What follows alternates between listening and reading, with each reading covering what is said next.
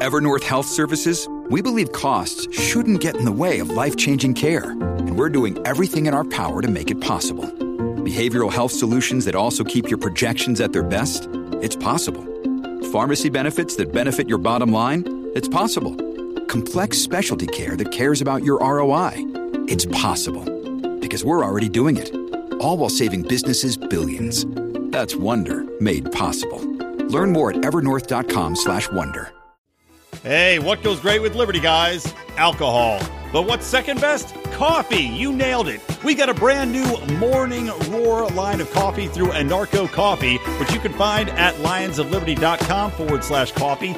But even better, if you're a Pride member at the $10 level or up, you get 15% off every order. That's on top of all the other great content you get. Conspiracy Corners, Degenerate Gamblers, Do Nothing Man episodes. And not only that, but you'll also get access to the Legion of Liberty Doom. So join today at patreon.com/Lions of Liberty. Welcome to Electric Liberty Land, here on the Lions of Liberty podcast, your weekly shot of culture, comedy, and liberty with your host, Brian McWilliams. Hey, what do you say on Gender Wage Gap Day, everybody? Actually, I guess this is not actually Gender Wage Gap Day. That was yesterday. So I suppose today would be like, Christmas has Boxing Day in England the day after Christmas. So this is Gender Wage Gap Boxing Day.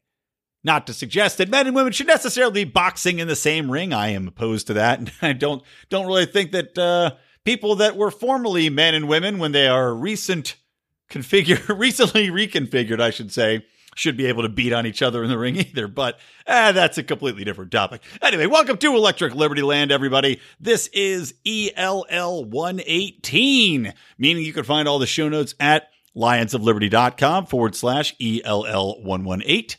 And let's kick the show off.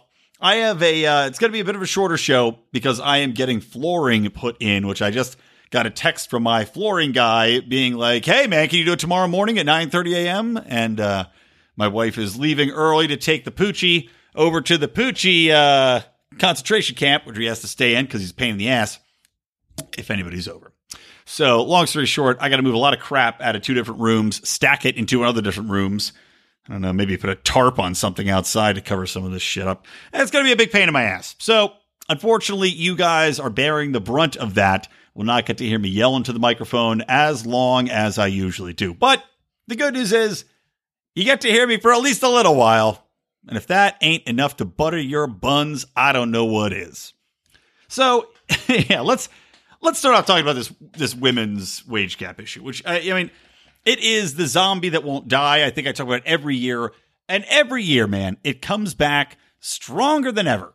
Because every year, people's political views keep getting stronger in regards to going down the route of identity politics. You've got the third wave feminists keep touting all the things that are wrong with society, despite the fact that empirically women in this country seem to have it vastly better than they ever have, and vastly better than virtually any other country's women by comparison. But that's just not enough. They have to keep. Yeah, it's like anything. It's kind of like the United States when it comes to the war state. It's not enough to just be at peace. It's got to always be looking for the next battleground, the next war to fight. And that's the way it is with any of these identity politics people, with the feminists out there. It's never enough. And it doesn't matter how many studies are done that debunk it, that say that men and women's choices have vastly more to do with any sort of grand patriarchal scheme to keep women under the sole of our shoe, which is just utter garbage. But regardless, every year we've got hashtag wage gap day or whatever the fuck it was on Twitter, gender wage gap war and all this other shit. And of course, this all goes back to studies that were done, back in the 80s, and they were ill-conceived, badly undertaken, and ignored most of the factors which actually make the most sense. For example, when they first did these studies, it was just purely comparing gender pay gaps as far as men worked this many hours, women worked this many hours. Aha! My God, look at the wage gap there. And I think it was back in 1980, the study that everybody likes to cite, which had that women made 73 cents compared to the men's dollar. And of course, that was pretty hastily narrowed over the course of the past 40 years. You know, we're looking at 1980 at 36 cents or something like that was the wage gap. Now, the most recent results that they've done said that women aged 24 to 34, if you look at the quote unquote wage gap between them, it is down as low as 11 cents or even less. I've seen one that said it was down to 8 cents.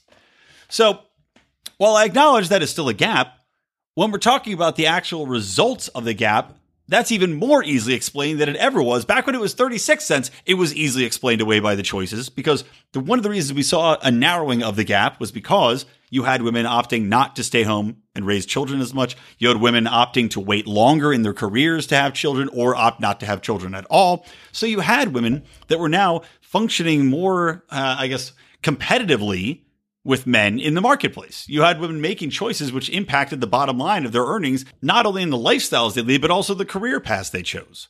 And while you are never, ever going to equalize the amount of women and men in, say, the STEM careers, you're never going to, they've done studies on the psychological studies where women just simply prefer in the majority to not go into hardcore math, engineering, science careers, as opposed to social sciences, to things that involve more emotional connection with people, etc. I don't make the rules. I don't write the DNA codes. I just report the findings. And these findings have been pretty stark and pretty obvious. That's not to say that women can't and shouldn't go after any career they want, obviously.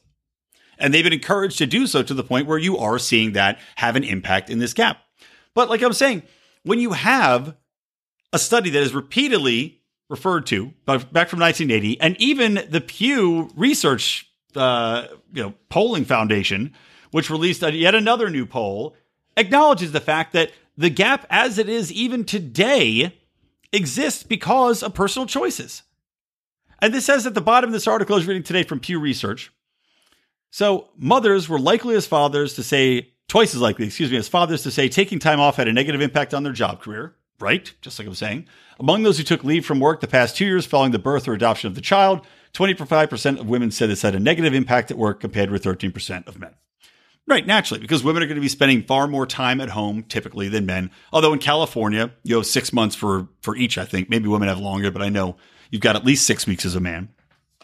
And then it says, even though women have increased their presence in higher paying jobs, traditionally dominated by men, such as professional and managerial positions, women as a whole continue to be overrepresented in lower paying occupations.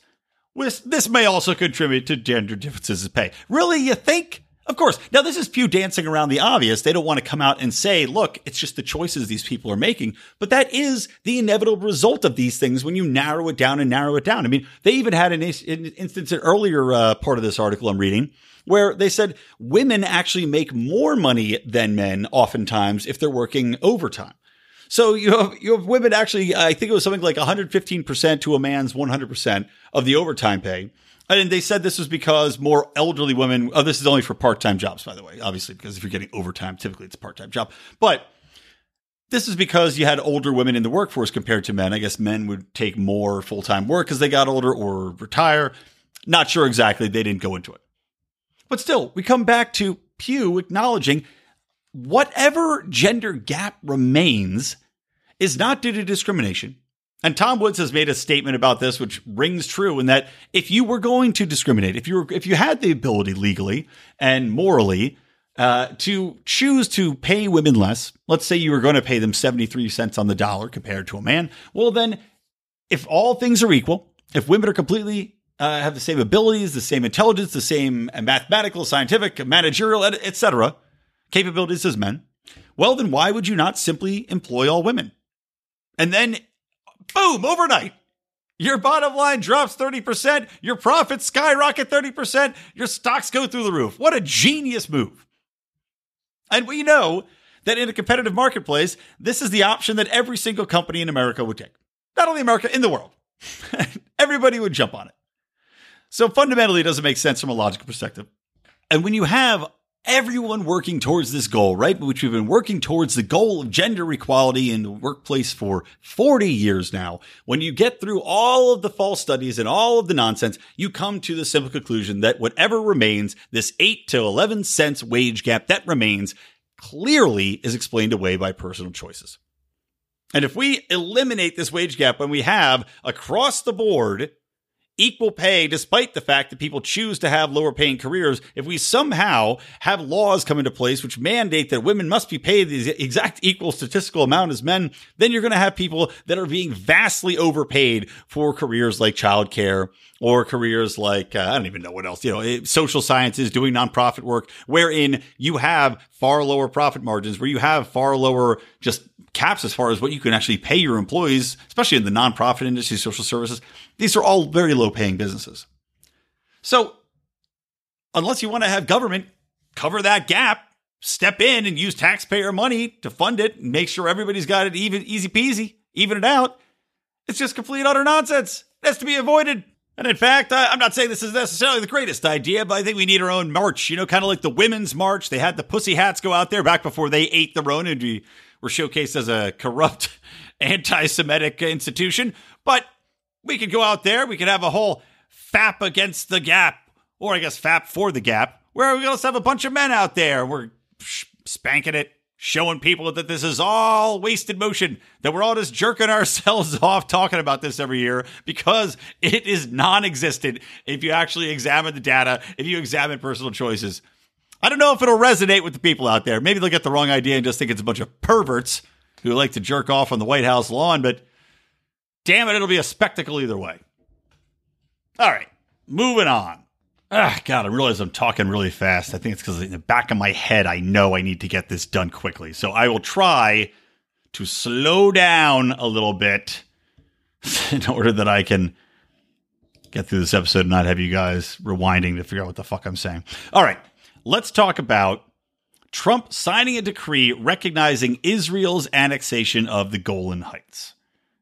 And this is something which, number one, completely undermines U.S. positions. Again, it reinforces our position as the hypocrites of the world.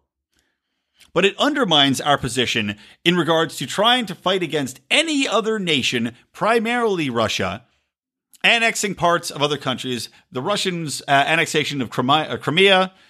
You know me, I ain't going to say it right. That's a perfect example. We cried to the heavens, oh my God, we can't allow this. These poor Crimeans, whatever they call themselves, Criminy. These poor Crimeans got annexed. I mean, it was a completely bloodless takeover, by the way. And no people were hurt. And arguably, they didn't really give two shits that they were being annexed again by Russia, which one could argue had proper rights to that area anyway. But when you've got the United States protesting any sort of annexation by force, and you've got the United Nations saying that they will not acknowledge annexation by force, and this goes back decades, like 40 years, 50 years, where the United Nations says, no, we don't acknowledge this. People cannot be taken by force. We will not acknowledge that the country that has taken them over has any rule of law over those people, etc. And meanwhile, now we've got Donald Trump, again, cozying up to Israel, trying to support Netanyahu, who seems like he actually might be on the outs. But trying to support Netanyahu again, and covering over yet another example of Israel's blatant war crimes. I mean, we're talking about Israel and Palestine and what's going on there. I mean, there were just recent attacks back and forth. And of course, Israel always kills 10 times the number of people that are injured in Israel. I think 2 people got injured and 25 people get murdered over in Palestine every time this happens. Not to mention the people that are just getting sniper shot down that are 16, 17-year-olds running up to protest and throwing rocks. But you've got all these things happening in Palestine, which we're just glancing over. We'll just look the other way. In the meantime, what happened in Golan Heights, and this is part of Syria, when they occupied this, they drove out the native people there. I'm trying to think of what their names were. I'll find it in a second. But they drove out the natives, the Druze. That's it, the Druze. But essentially drove these people out. I wouldn't say that they committed necessarily a genocide against them, but they forced them to leave their lands. They didn't do it through debate. I can tell you that much. And now Netanyahu is using this as an example, saying that the endorsement of Trump in regards to Golan Heights proves that Israel is able to hold occupied territories. And if it's occupied in, quote, a defensive war, then it's ours. Now, maybe you could say that the 6-Day War was justified because it was Israel surrounded by these other forces and that there were skirmishes going back and forth with Syria and there was artillery fire exchanged and then Israel just happened to have all the best military arms, go figure, right? Considering the United States supports everything that they do. But maybe you could say, okay, that was a defensive war. I still don't necessarily agree that you can just take people out of their countries, force them out of lands that they've lived on for generations and generations of people, and then declare that it's ours unilaterally because you happen to have the force of might on your side. That one at least is a little bit more understandable than what's going on with Palestine and Israel, where they just continue to build these settlements. They continue to force people out. They have two different types of citizens within Israel, and they force people to be subservient to the Israeli nationality, or the Israel is not the nationality. Judaism is the nationality, which is just mind-boggling in its own right.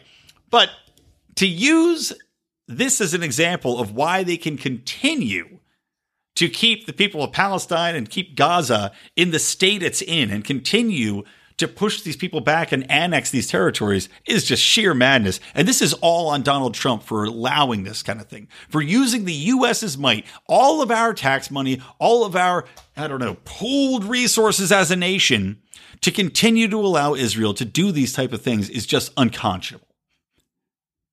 So, we'll see what happens with Israel next, because it seems that they're being vastly encouraged to go out and continue what they're doing, as will other countries, because now you set the principle on the table.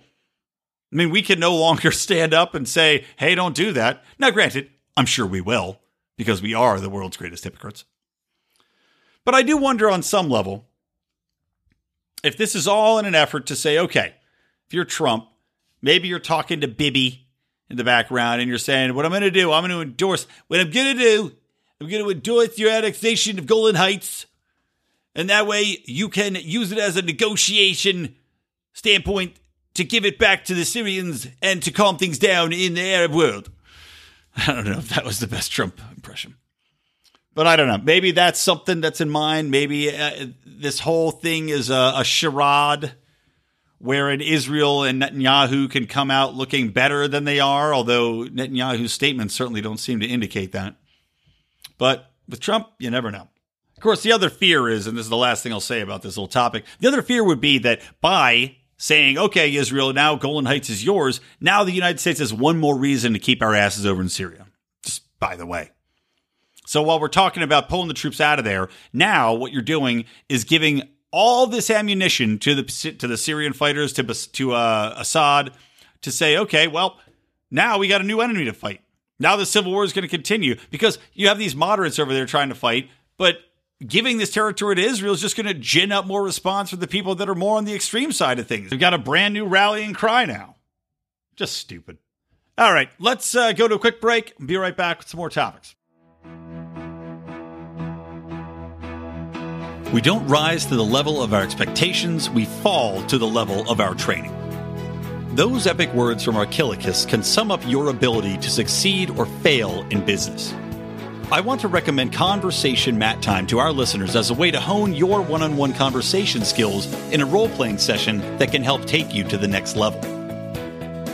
During 25-minute sessions, you'll work through the best way to approach that raise, that interview, or that relationship with a practiced professional that will provide the confidence and experience you need to get paid what you're worth or take that interpersonal risk you've never been able to conquer. Just like in jiu-jitsu, the difference between a novice and a black belt is mat time. Train to win. Visit conversationmattime.com and take advantage of a free 15-minute consultation just for listeners of this show. All right, welcome back to Electric Liberty Land, episode number 118, everybody. One thing I wanted to talk about here was that, while we're talking about subsidizing other nations, and of course we subsidize the living shit out of Israel in regards to making monetary payments, making payments in arms, giving them the corporate, or I say not the corporate welfare, the war state welfare that I talked about a few episodes ago, where we give them money, they turn around and spend that money to buy our products, which of course are armaments, and we also just give them old armaments, kind of like a pass me down from a big brother to a little brother. But on top of that now, Thomas Massie tweeted out a new bill that was passed through the House. And they voted to subsidize energy for Europeans so Europe can be more independent of Russia. This is going to cost $416 million for the years 2020 to 2024. Now, I know $416 million to our government and its massive debt that it's racking up of trillions and trillions of dollars every year may not be that much, but still quite a chunk of change considering the fact that it has absolutely no relevance to anybody here in the United States. That its design, and amazingly enough, its design seems to be to hurt Russia. That very same Russia that all the mass media keep telling us is still colluding with Trump.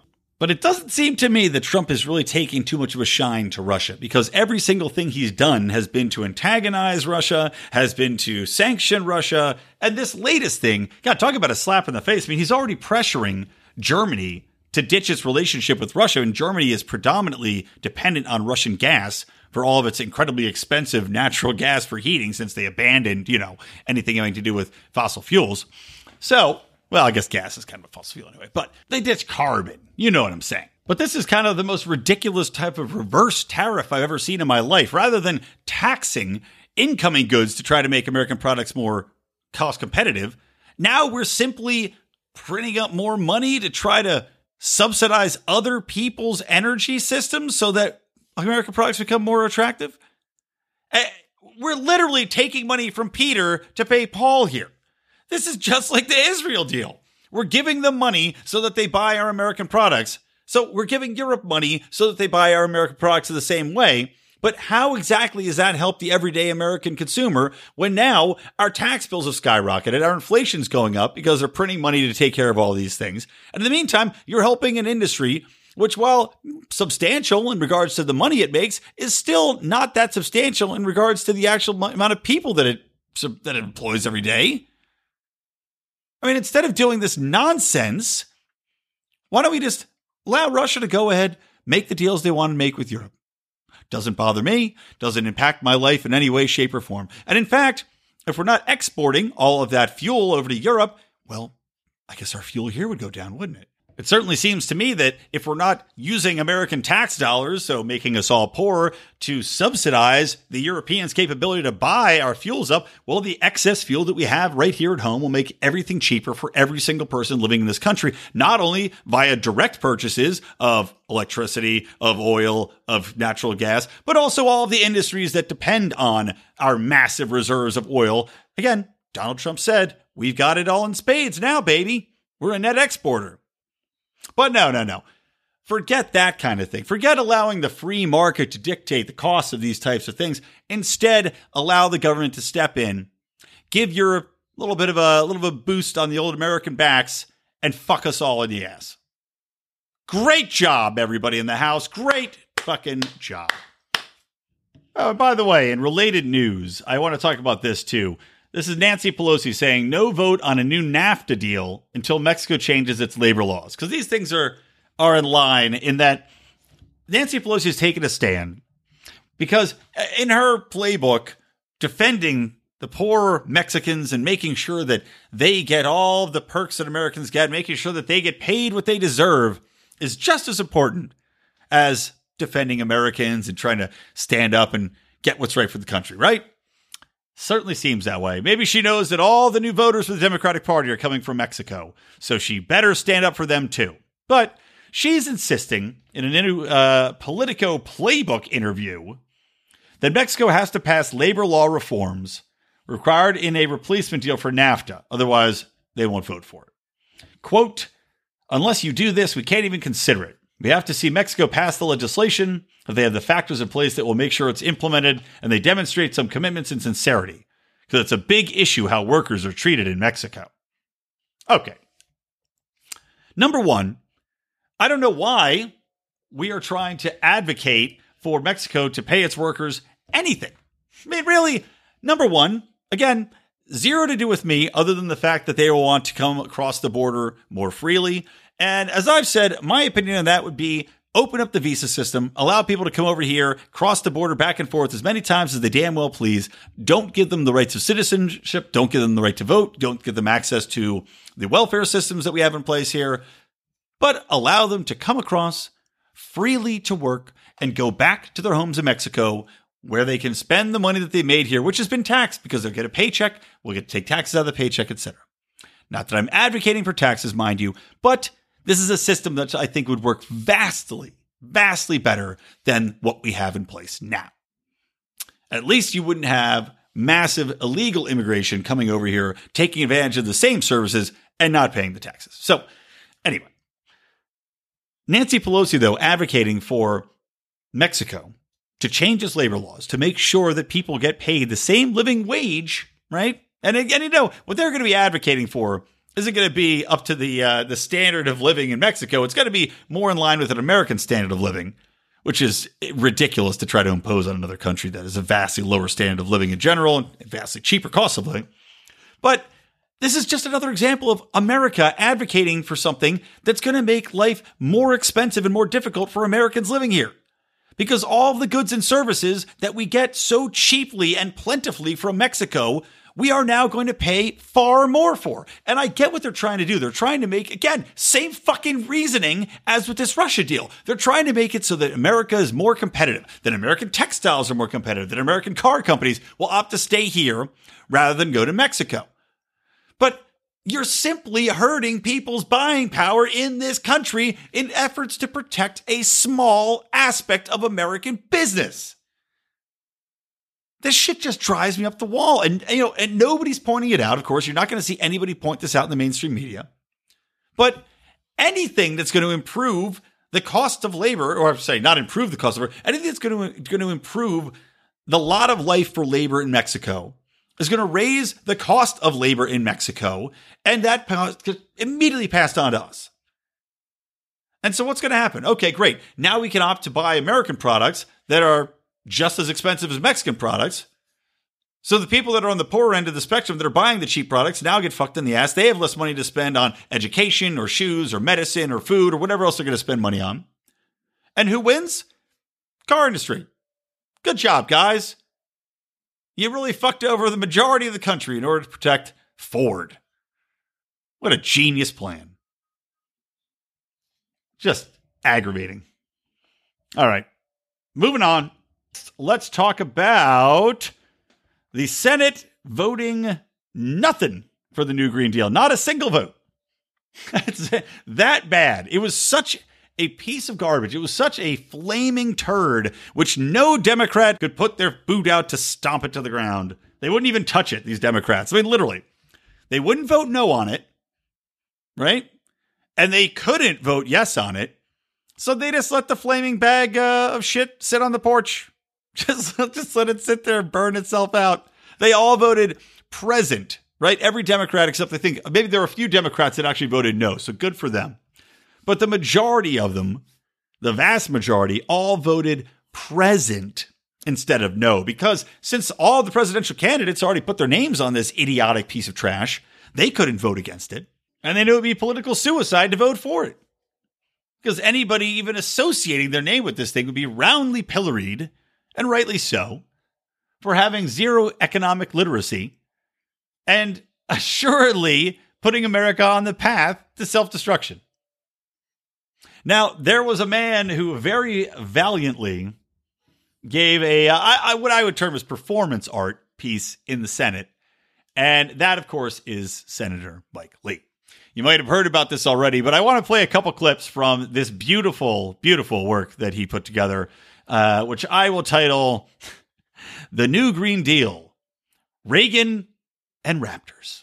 And I can't run the whole thing. It's like 13 minutes long, but I'll take little snippets out for you guys so you get a flavor for just how funny this speech was. I'm not immediately afraid of what the Green New Deal would do to our economy and our government. After all, this isn't going to pass. Not today, not anytime soon, certainly. Rather, after reading the Green New Deal, I'm mostly afraid of not being able to get through this speech with a straight face. For Mr. President, I rise today to consider the Green New Deal with the seriousness it deserves. And here he's got an intern that comes out with giant printed cardboard photos. This is, of course, a picture of former President Ronald Reagan naturally firing a machine gun while riding on the back of a dinosaur. You'll notice a couple of important features here. First of all, the rocket launcher strapped to President Reagan's back, and then the stirring, unmistakable patriotism of the Velociraptor holding up a tattered American flag, a symbol of all it means to be an American. Now, critics might quibble with this depiction of the climactic battle of the Cold War, because while awesome, in real life, there was no climactic battle. There was no battle with or without velociraptors. The Cold War, as we all know, was won without firing a shot. But that quibble actually serves our purposes here today, Mr. President, because this image has as much to do with overcoming communism in the 20th century as the Green New Deal has to do with overcoming climate change in the 21st. The aspirations of the proposal have been called radical. They've been called extreme. But mostly, they're ridiculous. There isn't a single serious idea here. Not one. So then he talks about how they want to eliminate airplanes and raises the specter of how would people get around in this environment. In a future without air travel, how are we supposed to get around the vast expanses of, say, Alaska during the winter? Well, I'll tell you how. Tauntauns, Mr. President. Naturally, he's got a tauntaun. This is a beloved species of reptomammals, native to the ice planet of Hoth. Now, while perhaps not as efficient in some ways as airplanes or as snowmobiles, these hairy bipedal species of space lizards offer their own unique benefits. Not only are tauntauns carbon neutral, but according to a report a long time ago and issued far, far away, they may even be fully recyclable and usable for their warmth, especially on a cold night. So then he goes in to talk about how Hawaii is dependent on travel and how would you cross the sea in regards to not having airplanes. And he throws out a picture of Aquaman, which is very funny. I'm not going to use his excerpt from that. We'll skip it forward a little bit and you can get a little taste of the finale. And the way that he leads into this finale is that he talks about the virtuous signaling that is done by AOC and by members of the left in regards to climate change, how they sent out this document and then they said that, oh, well, all this stuff that people are making fun of wasn't supposed to be in there in the first place, and then he mocks them for not even being able to send out a press release. And yet they want to completely socially engineer the way in which we operate as a society and tear things down and build things up and do all these grand schemes that will, as I said earlier, assuredly result in the destruction of the country. And then he goes on to talk about how babies are at the center of how to solve this thing. And I'll let him talk about that, and then I'll be back with a little commentary. Mr. President, this is the real solution to climate change. Babies. Climate change is an engineering problem. Not social engineering, but the real kind. It's a challenge of creativity, ingenuity, and most of all, of technological innovation. And problems of human imagination are not solved by more laws. They're solved by more humans. More people mean bigger markets for more innovation. More babies will mean forward-looking adults, the sort we need to tackle long-term, large-scale problems. American babies in particular are likely going to be wealthier, better educated, and more conservation-minded than children raised in still industrializing countries.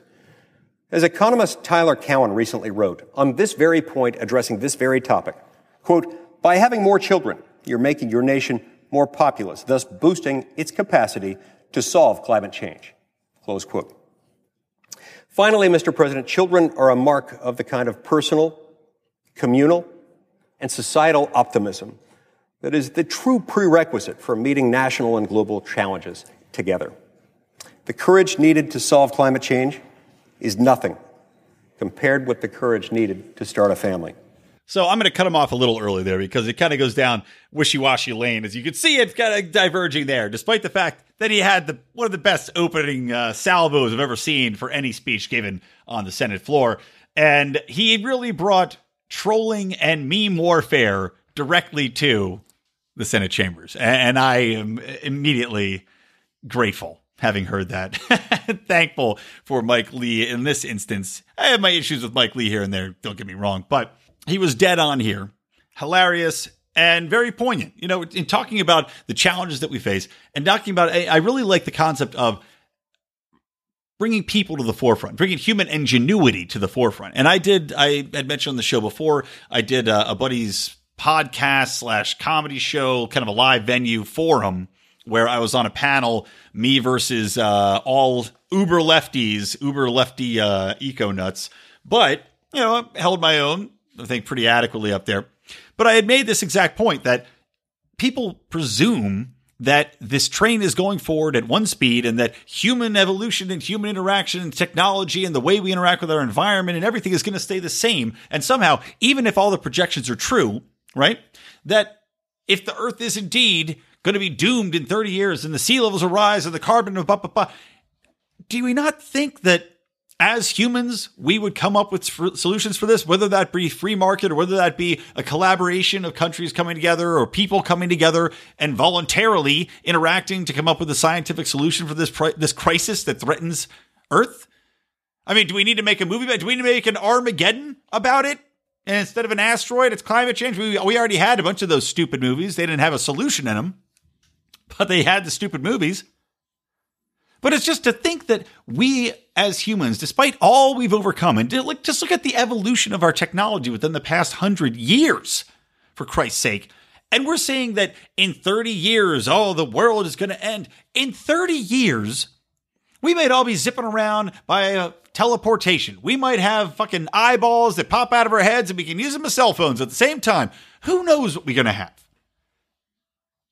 And to say that we need to have these massive overhauls, which will set us back technologically, if anything, because we're trying to overhaul a system based upon fossil fuels, based upon manufacturing, based upon all these different things that require electricity and massive amounts of it, while completely upheaving the basis of society, the basis of the way people live, interact, while completely hyperinflating the monetary structure and causing people's wealth to disappear.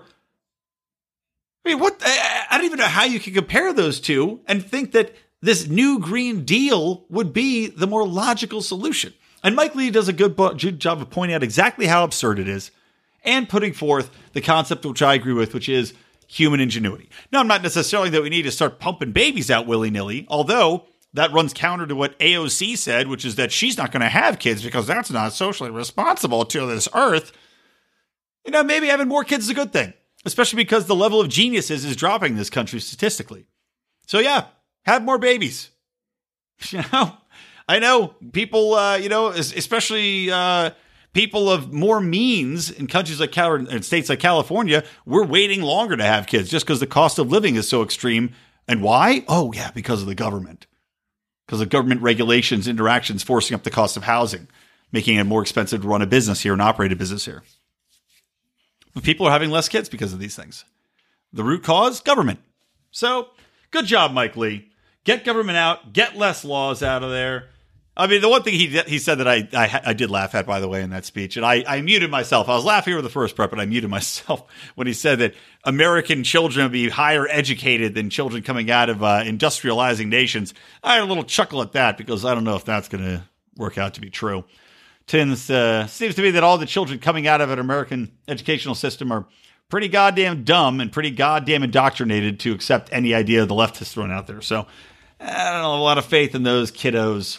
I got a couple more quickies to hit on here before I wrap this episode. But before I do, I did want to give a quick shout out to my boy, Mance Rayder, now known as Pete Raymond, and his great podcast, Free Man Beyond the Wall. Now, this is a podcast, if you haven't heard it, highly recommend you tune in. Pete is talking to lots of fantastic leaders in the liberty movement, really fantastic interviews, and not to toot my own horn, but in our most recent Liberty draft, I did, in fact, draft him with a second-round pick. Some said I was reaching, but I think if you listen to this podcast, and of course, this ties it perfectly with this episode because Pete has risen to fame on the power of memeing.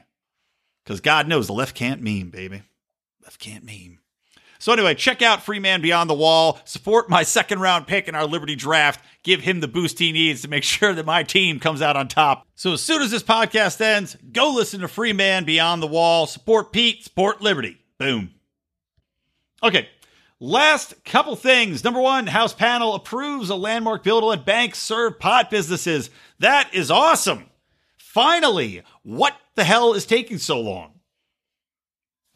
You've got legal pot businesses in many states. You've got decriminalized pot in many more states. How can you still have a system in which banks cannot legally operate to function as a banking institution operating with perfectly legal businesses at the federal level? Moronic. So the panels approved this bill. Thank God. Get it through. Pass it overall. Send it out there. Get it signed. Enough of the shenanigans. And then last, another nice mention for Justin Amash's appearance on the Lions of Liberty podcast. Mark, of course, had Justin Amash, the fantastic representative, Justin Amash, had him on to talk about whether or not he would decide to leave his Michigan GOP status and instead adopt an LP status while staying potentially in his role as a representative for Michigan and potentially flirting with the idea of running for president. So we got a nice call out in Roll Call, which if you're not familiar with Roll Call, kind of the OG political insider publication for the DC set. And they gave us a nice link and a shout out there, which is awesome to see. So thank you, Emily Kopp at Roll Call. Guys, check out that interview. I'll link to it in the show notes. I'll also link to her little write-up talking about Justin Amash considering a libertarian challenge to Donald Trump. Okay, that's going to do it. Again, apologize for talking fast. Apologize for a short episode. Apologize for my thoughts being a little bit more scattered than usual. I got to move a bunch of crap into a bunch of different rooms now. So, for me, Brian McWilliams from the Lions of Liberty and from Electric Liberty Land, always stay plugged into Liberty.